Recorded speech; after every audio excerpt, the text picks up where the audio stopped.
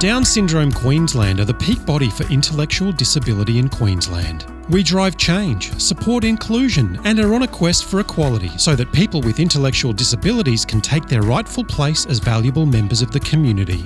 Down Syndrome Queensland also provides practical and emotional support, comfort and opportunities to people with intellectual disability, their families and support networks, particularly in regional areas. DSQ supports an inclusive environment for people with an intellectual disability, which allows them to live their best lives. We believe it is important to respect the rights of parents to choose the development path that is best for their loved one. DSQ is here to support them along the way. To find out more about how you can help, to volunteer or to support the work of Down Syndrome Queensland, go to downsyndrome.org.au/QLD. We acknowledge the First Nations people as the traditional custodians of the land we are on today. We acknowledge and pay respect to all elders past, present and emerging.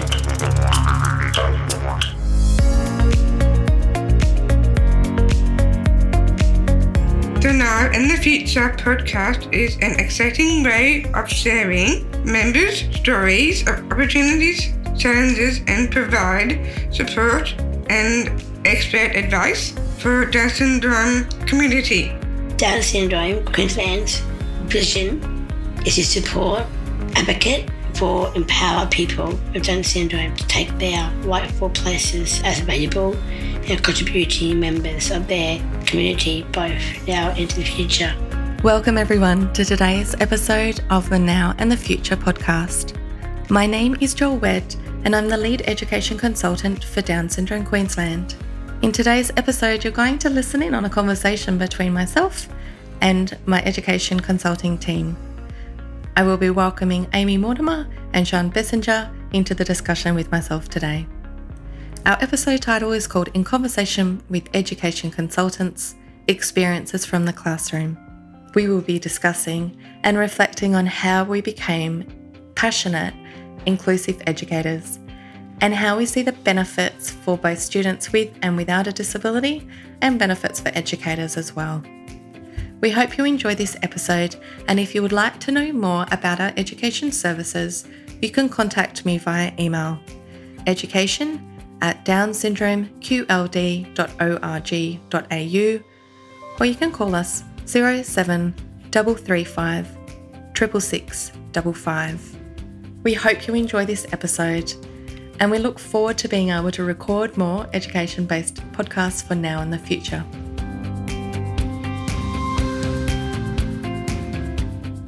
Thanks for joining me today, Amy and John. Welcome. Hi. Hey. So today, my hope is that we can just have some conversation and professional reflection around inclusion and inclusive schooling.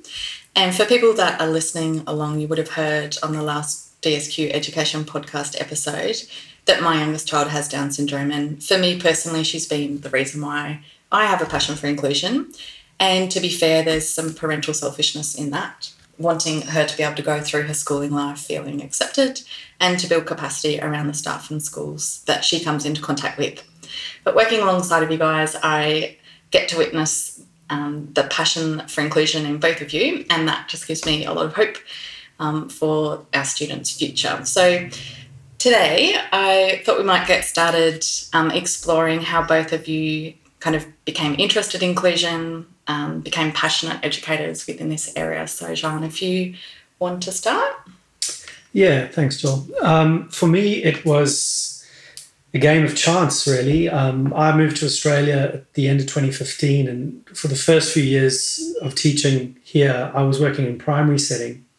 And I decided that I wanted to get back into the secondary setting. And a friend of mine who was working in a secondary school contacted me, and she said, look, there's a job going at my school, but it's an inclusion role. And, you know, at the time I said to her, look, I don't really have much experience with this. And she said, you know what, just give it a go and see where it leads. So I put an application and went to the interview, and I felt really reassured in that process, because essentially the school said to me, look, if you're willing to learn, we're willing to teach you. And obviously I was willing to learn. It was, something that interested me. It sounded like an amazing opportunity to learn. So I took the job and very quickly realized that working with an inclusion in schools is an amazing opportunity for teachers, because it offers you the chance to work outside of your own classroom. So you get to collaborate with other teachers, you get to meet families and talk to families, from a completely different perspective to what a traditional teacher would do. And you get to build relationships with kids, that goes beyond the classroom. You develop a great understanding of who they are. And so, from that perspective, inclusion's been really fantastic for me. It's allowed me to be creative, and it's really changed the way I look at schooling and the way I look at teaching, because I feel like now, having worked in this space, I think teachers could benefit from being more inclusive, and that's the message I want to share. That's lovely. Thank you. So, Amy, you and I actually had the pleasure of working together previously in an inclusive schooling environment, but I was wondering if you would like to share the story of how this has been an area that's become important to you. Sure, thanks, Joel. I suppose my story comes back a little bit earlier. I went to what was called, I suppose, back in the 70s, an alternative school, where I was in a classroom of students who were very mixed shapes, sizes, abilities, neurodiverse, neurotypical. And so for me, learning alongside students who had disabilities was, inverted commas, normal. I didn't see any difference. And so then when I became a teacher, I landed sort of into the, inverted commas, mainstream of the stock standard state school. But again, by chance, a bit like Jan, I came back from maternity leave and I was looking to only do part-time. And there was one day a week that I wanted to do 2 days. And one day a week was available in what was called the support unit, which we know is not an inclusive approach, but nevertheless, that was the system and how it worked there. And I jumped at the chance, and I was told that it was going to be really hard and I would find it really challenging. Was I up for it? Was I sure I wanted to work with these students who are only 10 in the class? And I said, absolutely. And it was probably the best 5 years of my teaching career, working with this class, who at the time I didn't actually look at them as if they had any disabilities. They were the students who were maybe academically 2 years below where they were meant to be on the curriculum. There were some students who were on the autistic spectrum, some who had ADHD. But again, the labels didn't really mean anything to me.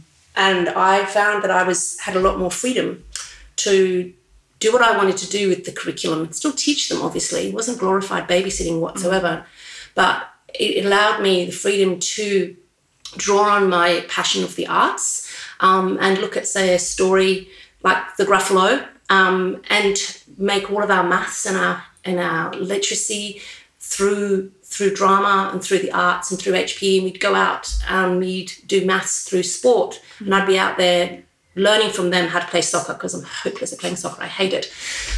So in fact, for me, it was a breath of fresh air and a sense of empowerment, where I was able to work with these students and grow them with what they needed to do without the restrictions of the formulaic, prescriptive, siloed curriculum that I experienced in the mainstream. And so because I was allowed to develop a sense of teacher agency, I could pass that on to them. And it was, as I said, I went from 1 day a week there to full-time, and then looking after the support unit, felt like I could begin to shift minds in terms of how we approached educating students who were in the support student, and it certainly on my watch was not glorified inclusion. So that's how I sort of stumbled into it, but I felt like I had come into a classroom where I was meant to be. And I think that takes me back to the beginning of my story, where I was in a classroom full of very diverse students, and that was quite acceptable and normal. So for me, I was like, this is where I'm meant to be. This feels good. The mainstream just feels too restricted. Here I can explore and use the arts and work with them in a very tailored way to suit their learning needs. So that's why I'm so passionate about it, because I can see that we learn from students as teachers. We learn a lot from our students, and I learned more in that 5 years from students than I have ever have since. Yeah, I always like to call them those years where you do have more students perhaps with potential diagnosis or a disability, those pedagogical growth years. Like at the time it may be hard and you're always on the go and you're having to constantly analyse and strategise, but in reflection, they're those years that you really remember, and I think you really grow as a teacher as well. So Thanks so much for sharing. I love that you both talk about being creative, because you are both very creative people. I'm very lucky to be able to work alongside of you. I definitely don't feel like the artistic one of the trio, but that's wonderful that you're able to bring in your, I guess, artistic backgrounds, but translate that into creativity within the classroom, and understanding that the arts is just such a powerful tool, because I think that really needs to be something that we focus on moving forward with inclusion, that it's not something either that's segregated. It's,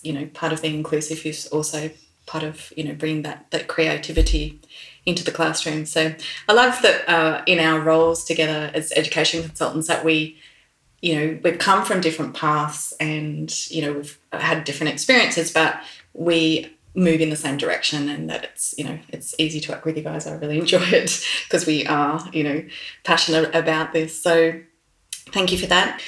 I guess next I'd love to talk about the benefits of inclusion for students. So if you wanted to explore, as you're talking about, not just students with a disability, but also students who don't have a disability, are there benefits, do you think, for inclusion? So Amy, did you want to go first this time? Yeah, so for me, it's about the classroom learning community, witnessing how different students learn and how we each have, and it may sound a little bit corny, but, our own strengths, but certainly being able for neurotypical students to see that there's a variety of ways that we prefer to learn, whether that's through watching videos or through reading or through drawing.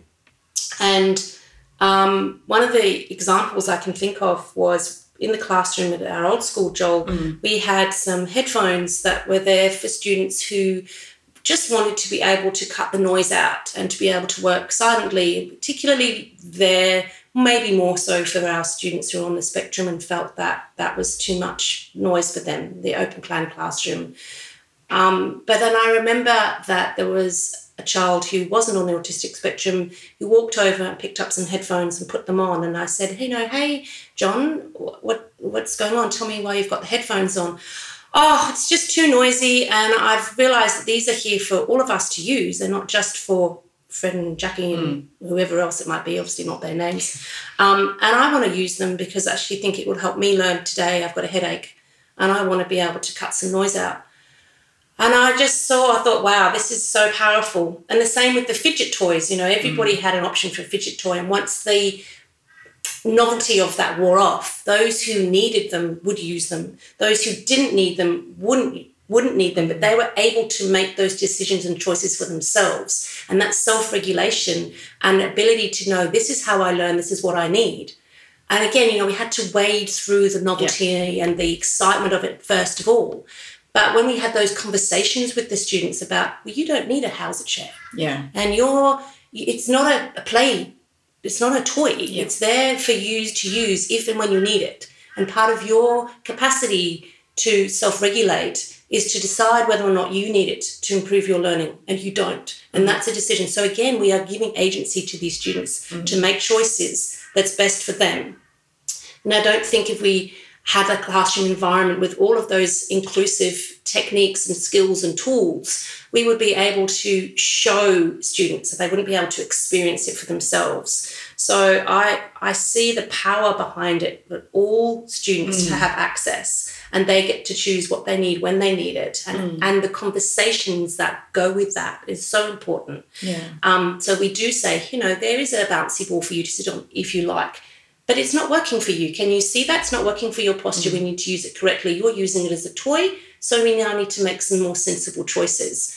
And after a while, I know a lot of work from the teachers and the teachers' aides, that inclusive environment and those tools were used appropriately. And I think that was really powerful for students in terms of the process of their learning. It wasn't all geared towards the end product. It wasn't about their assignment, what mark they got. It wasn't about how many words they got right in their spelling test. That we're actually focusing a lot more on the process of learning and what makes you a good learner in any environment. Yeah. That was what was powerful.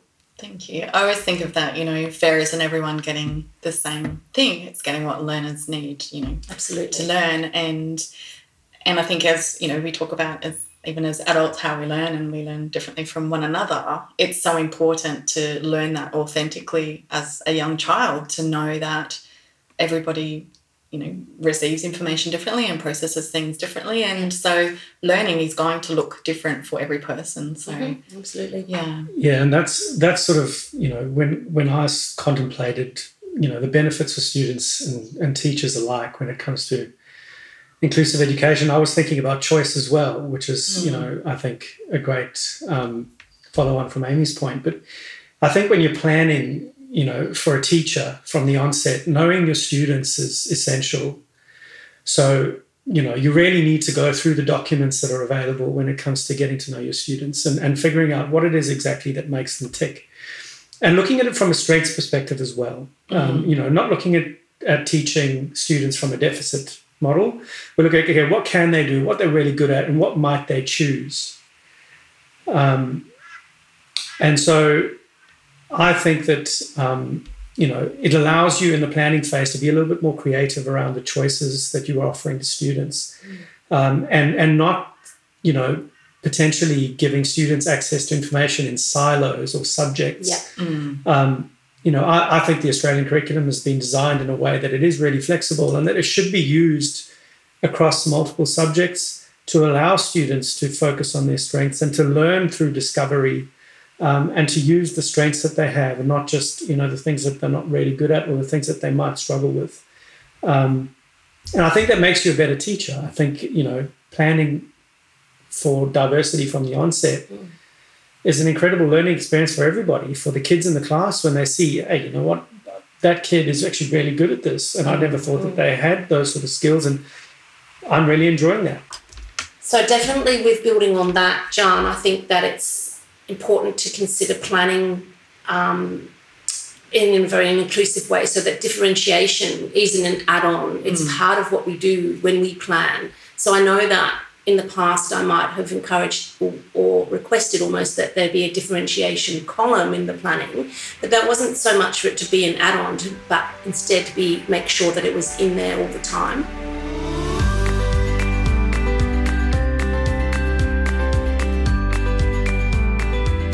For some, I think that additional column felt a bit onerous at the beginning because they felt that it was another consideration to make. But after a while, it became embedded into their general planning and when they were writing about their learning experiences. So I suppose it was initially there as a must, and then it became a prompt, and then it just became a checklist to make sure that teachers were planning.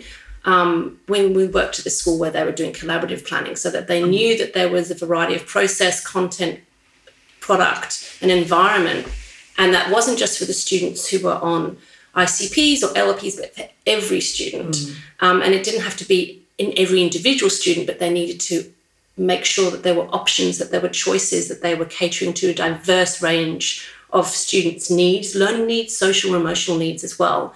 And yes, initially I think that took more time because we were asking them to think about different levels of students' learning.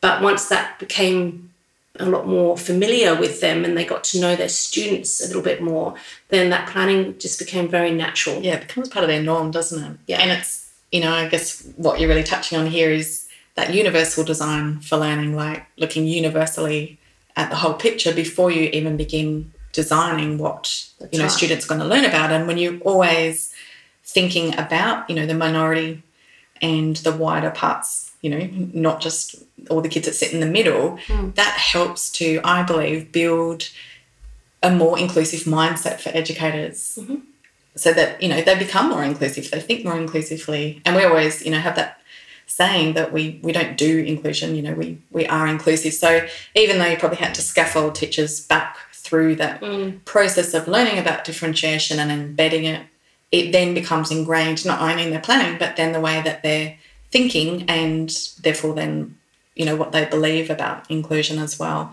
So we've kind of shifted into teachers, haven't we? I guess my thoughts as far as thinking about students and, you know, how inclusion is beneficial for students with a disability. I have been, you know, really honoured to be able to see that from a parental perspective as well, that my child expects to be included. She doesn't see herself as, you know, different where she needs to be somewhere else. She understands that there are some things that, you know, well, she understands that she has a diagnosis, but she expects that she will be, you know, part of the group, and she has a definite sense of belonging. And so that's, you know, that's, she's not going off to special life, so she's not going off to be segregated somewhere. So that's really important for me. And it's been wonderful to witness her peer group as she's moved through school, to just see that natural empathy. And they're not soft skills, are they? They're like such hard. Yeah, they're like the, you know, vital skills of being able to build compassionate and empathetic people in our community.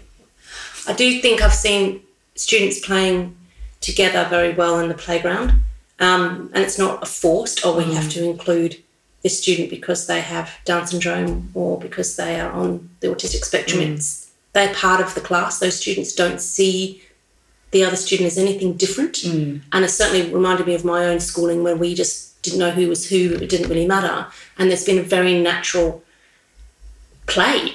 And I think children do learn a lot through play, and it's very equal footing, equal ground. Yeah. And I've seen that a lot in schools that are inclusive. And there's the expectation that everybody's, you know, has equal. There's equitable. There's equity there. Yeah. And that certainly I've seen that play out from the classroom into the playground in a very authentic way. And we often talk about, you know, where we're going in and consulting around, you know, social inclusion, and to be thinking, you know, it's not just everything that's happening within the classroom, but what's happening outside of the classroom, and, you know, how is the student with a disability accessing different areas of the playground, you know, interacting with peers. And, and, you know, I think as teachers we think about some of the most pivotal and amazing learning experiences happen on the go, or something that you didn't plan for. And I think that's why play is so important, because there's such, you know, changes can happen in those authentic ways, such, you know, being out in the playground. We're also helping those neurotypical students work effectively in society, so taking them outside the walls of the school, whether it be classroom or playground, and into the community, so that when they're in a shopping centre and they see someone with a disability, they don't do the stare and the jaw drop. That for them, that's just another person going about their daily work. And I think that's really, that exposure is really important to develop their civics and their civil citizenship in the world that we want them to be in, a lot more understanding world. I also think that, you know, it's not always easy, you know, working in a school. And I think, you know, with such a vast amount of personalities and different strengths and things, there are sometimes situations or problems that crop up that need to be solved. And it's a really good experience for students to problem solve on their own. We need to create students that are able to problem solve and to encounter situations that maybe, you know, they're not used to, or potentially that might, you know, expose them to something that, you know, they hadn't expected. And that's good for teachers as well, to understand that not everything is within your control. And that sometimes you have to be, you know, I guess a little bit more open-minded, accepting, and be willing to think on your feet. And that every solution is not always obvious. And that you need to work it through, and you're not always going to find the right solution straight away. It could take some time, but there's learning that's done through that. And that, you know, students, kids, even teachers will take on through many situations in their life moving forward.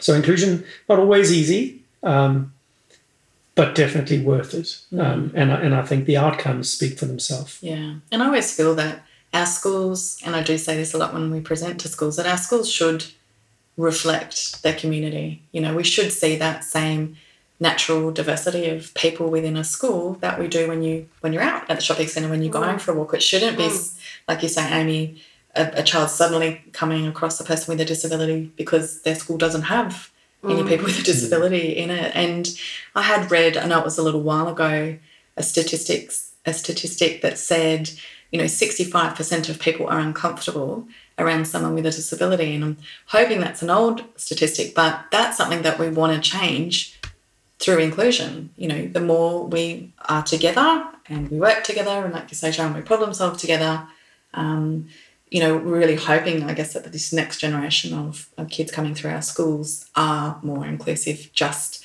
by being given those opportunities to be inclusive. I think we've come a really far way. And I think this new generation of kids is definitely more inclusive. Yeah. I think that speaks for itself, and I think that's really encouraging. And it's exciting for, I guess, education. Yeah. So we've had a look at, I guess, inclusion, your journey into inclusion. We've discussed, the benefits that we've seen for students with and without a disability. So what about professionally? As an educator, let's look at how inclusion has benefited you. What sorts of things have you discovered or found in yourself as a professional by working in an inclusive school? Like I said earlier, I think, moving into the space, and Amy touched on this point as well, it gives you a sense of, a little bit more freedom to be creative and to think outside the box. You don't feel as constrained by, a siloed traditional model of teaching or pedagogy. You feel like you've got a bit of free license, and that makes things fun. And I think, the kids really take a lot from that, and I think it brings out the strength in the teacher, it brings out the strength in the kids. And for me, that's been, probably one of the best things, is because I now can't really think about being just, in a classroom all the time. I want to be amongst many classrooms and amongst many kids, and talking to families and teachers and working collaboratively with people. I want that sense of freedom, and inclusive education's given it to me. You talked before, Jean, about it being hard work. It is hard work. Teaching is a hard work, but it's worth it. And I think that if you have permission from the heads of department or curriculum or whoever they may be to give you a little bit of free license to bring that joy to the classroom, and empower you as a teacher to trust yourself and the processes and have some sense of agency, we will let that distill down to our students, who will definitely pick up on that vibe and feel a little bit more confident in themselves as well. The hard part as a teacher with inclusion is when you don't get that level of support, when you don't get that time to collaborate, and if you don't know what you don't know, who do you go to help you scaffold those? And there's no magic wand, there's no one size fits all. So it's really knowing your students, it's really knowing how they learn, but it teaches you so much about yourself as well, that there are issues you come across and you don't know how to fix it. And I think as teachers, we always feel like we have to fix things, and we have to fix them fast, and we don't. We're human as well. We need to be able to look at the different avenues, the different perspectives, the different sides of the story, or what I refer to as what happened further upstream to cause this, in order to prevent the fire rather than constantly putting it out. So I think that requires time, and it requires collaboration, and our leaders in schools need to make time for that to happen. And there is the research that shows if we give teachers time to collaborate and work with the key stakeholders, the impact on our learners is far greater. Yeah. So I think as a teacher and as someone who has been, head of curriculum, teaching, learning, however you want to do it, it's about providing choices and shifting other teachers' mindsets as to what is allowed and what isn't allowed. Can I do this? Can I tweak that assessment piece so that I am just measuring content here? So does it really matter whether student X, but not using de-identifying words, gives that presentation orally, and student Y presents it visually, and student Z presents it in a written form? No, it doesn't matter, because you're not actually measuring their capacity to deliver it, you're measuring the content that they provide. That's a simple tweak, but I even think then in classrooms teachers are too scared to even ask Is it okay if I do this? So we have to think, what is our learning intention? What is the purpose behind this? And if it is to measure content, then there's flexibility in how it's done. If it is to measure how well they write, then okay, you have some refining to do in terms of how you create that assessment and make it differentiate the product so that maybe the student who doesn't write so well only writes 2 sentences, and that's what they need to be able to do. So there are always ways, I believe, to look at what it is you're being asked to do and think of it outside the box. Maybe that's where my creative brain comes in, because I can look at it from a different perspective. But that permission and that time and that common language in schools is vital for success here. And I'd also add that risk-taking, we often talk about being that risk-taking, mistake-making kind of school, that, you do have to take risks as a teacher, and particularly when you're, in an inclusive environment. But who probably would have thought that the words, joy and fun and creativity are something that you'd think of with inclusion. I think automatically inclusion is quite emotive, and like you're saying, Amy, it forces you to actually have a look at yourself and what, how you perceive, disability and abilities. And, but yeah, I think permission and helps, to build that school culture, and you've got to have that from the top down. Absolutely. I used to love, when I was head of inclusion, teachers who were beginning to take that risk, and I'd, give them permission, off you go, try this, to see them develop as a teacher over the year, to come back. Yeah. And those tricky students that they had, or what they perceived was tricky, and I'm not sure how to do this, that's okay. Let's map this out. Let's, think of a few different ways. To see them really grow and flourish and gain confidence as well was really wonderful for my role. Yeah. One of the things that I always found worked really well in terms of developing inclusive practice at a school is inviting the teacher to be part of the journey for that student, or for many students. Inviting them to support meetings with their parents or whatever specialists, come in that day. Let them be part of the discussion, show them that it's a team effort, it's collaborative. But then also inviting the students to those meetings as well. Giving the students some voice is a game changer, particularly if you work in a secondary environment where you have students who are able to articulate, what makes them tick. Just giving them that voice makes them feel heard and understood, and it breaks down barriers that may have existed between the student and their teachers. But again, as Amy said, schools have to be able to, release teachers to be part of that, and to give inclusion teams, I guess, the opportunities to collaborate with teachers and families and students. And build those relationships. So really, when we think about a lot of what we're talking about, it's that capacity or that space to build those quality relationships with our peers, colleagues, and, the parents, and of course the students as well, to make them feel valued, that they're part of this learning process. And I just don't think that we as a system of schools give enough time for that, yet everything comes down to that community of practice. And if you've got a school where you not necessarily have an inclusion unit or an inclusion team, everyone's part of that inclusion team. Yeah. It's a school-based, whole school approach, that's strength-based approach, that we're looking at how we can support each other. And it breaks away from that, what we were talking before, Jean, about that siloed timetabling, which I know occurs in high schools and it needs to. But does it always? Where is that flexibility between faculties to discuss collaboration or integration that would actually benefit everybody, in that universal design of learning model? Hey, how about the HASS teachers look at the English teachers and combine some of those? I'm not talking about the senior years of schooling. They have their own kettle of fish. You're talking about, the primary all the way through to that middle school. I've seen it happening in Key to 12 schools. And I think when you have seen it, when you've seen something happen, or people say, I can't work like that. And I'm like, but I have seen this. I've seen it work. Yeah.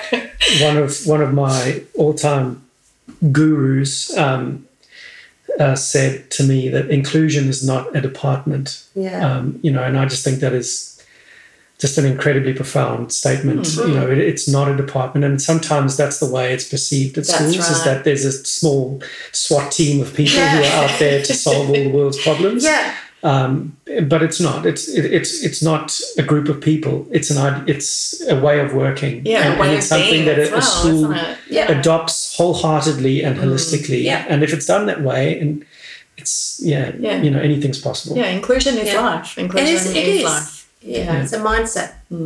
I think it's very easy to get tripped up on the barriers, isn't it? Automatically, we can hear words like time and support and resources and, like you're saying before, Jean, the deficit model. And so it's, sometimes when we go into schools, it's about shifting those barriers and those negative perceptions of what a barrier might be. So I'm thinking in the pipeline as we're talking that perhaps maybe our next time that we come together for our next podcast might be thinking and perhaps talking and reflecting on some of the barriers that we face as educators and also what students may face as a barrier in inclusion. So thank you so much for your time today. Thanks, Joel. Thanks. Thank you. Thank you.